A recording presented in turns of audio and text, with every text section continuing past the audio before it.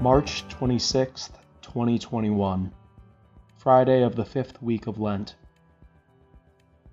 A reading from the book of the prophet Jeremiah. I hear the whisperings of many, terror on every side. Denounce, let us denounce him. All those who are my friends are on the watch for any misstep of mine. Perhaps he will be trapped, then we can prevail, and take our vengeance on him. But the Lord is with me like a mighty champion. My persecutors will stumble, they will not triumph. In their failure they will be put to utter shame, to lasting, unforgettable confusion. O Lord of hosts, you who test the just, who probe mind and heart, let me witness the vengeance you take on them, for to you I have entrusted my cause. Sing to the Lord, praise the Lord, for he has rescued the life of the poor from the power of the wicked. Responsorial Psalm. In my distress I called upon the Lord, and he heard my voice. I love you, Lord, my strength, O Lord, my rock, my fortress, my deliverer. In my distress I called upon the Lord, and he heard my voice. My God, my rock of refuge, my shield, the horn of my salvation, my stronghold. Praised be the Lord, I exclaim, and I am safe from my enemies. In my distress I called upon the Lord, and he heard my voice. The breakers of death surged round about me. The destroying floods overwhelmed me. The cords of the netherworld enmeshed me. The snares of death overtook me. In my distress I called upon the Lord, and he heard my voice. In my distress I called upon the Lord, and cried out to my God. From his temple he heard my voice, and my cry to him reached his ears. In my distress I called upon the Lord, and he heard my voice. Your words, Lord, are spirit and life. You have the words of everlasting life. A reading from the Holy Gospel according to St. John. The Jews picked up rocks to stone Jesus. Jesus answered them, I have shown you many good works from my Father. For which of these are you trying to stone me? The Jews answered him, We are not stoning you for a good work, but for blasphemy. You, a man, are making yourself God.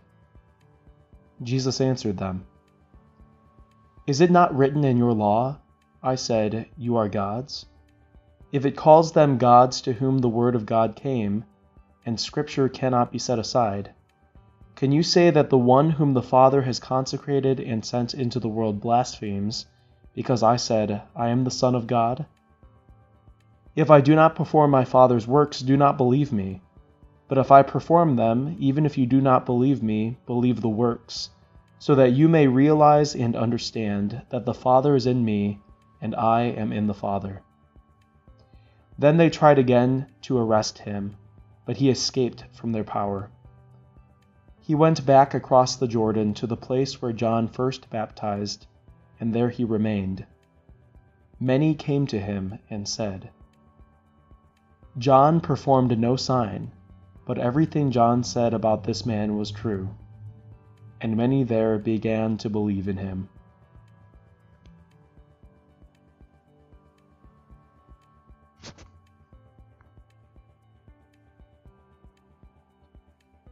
Today's gospel has a very powerful message, and it's got a great story too. So the Pharisees and the Jews, once again, in the Gospel of John, are trying to trap Jesus. They're trying to cite their scriptures to accuse him of blaspheming and of committing a crime punishable by death, by stoning.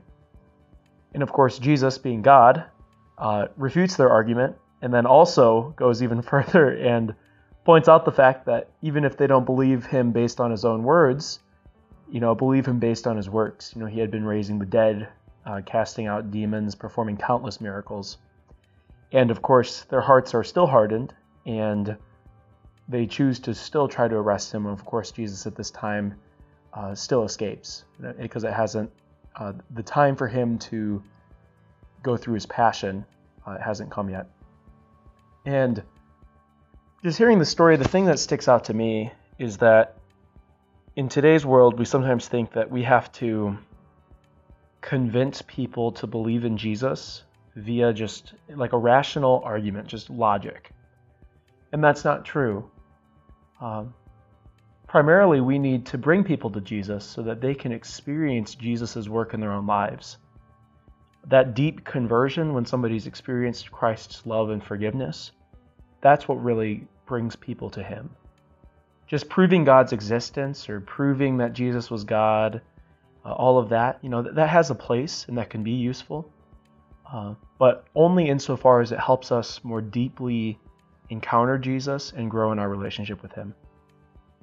So today I just challenge you to take some time to look at your life, to spend some time with Jesus, even if that might be right now. And just ask him to help you see his work that he's doing in your life right now. And so we pray, come, Holy Spirit.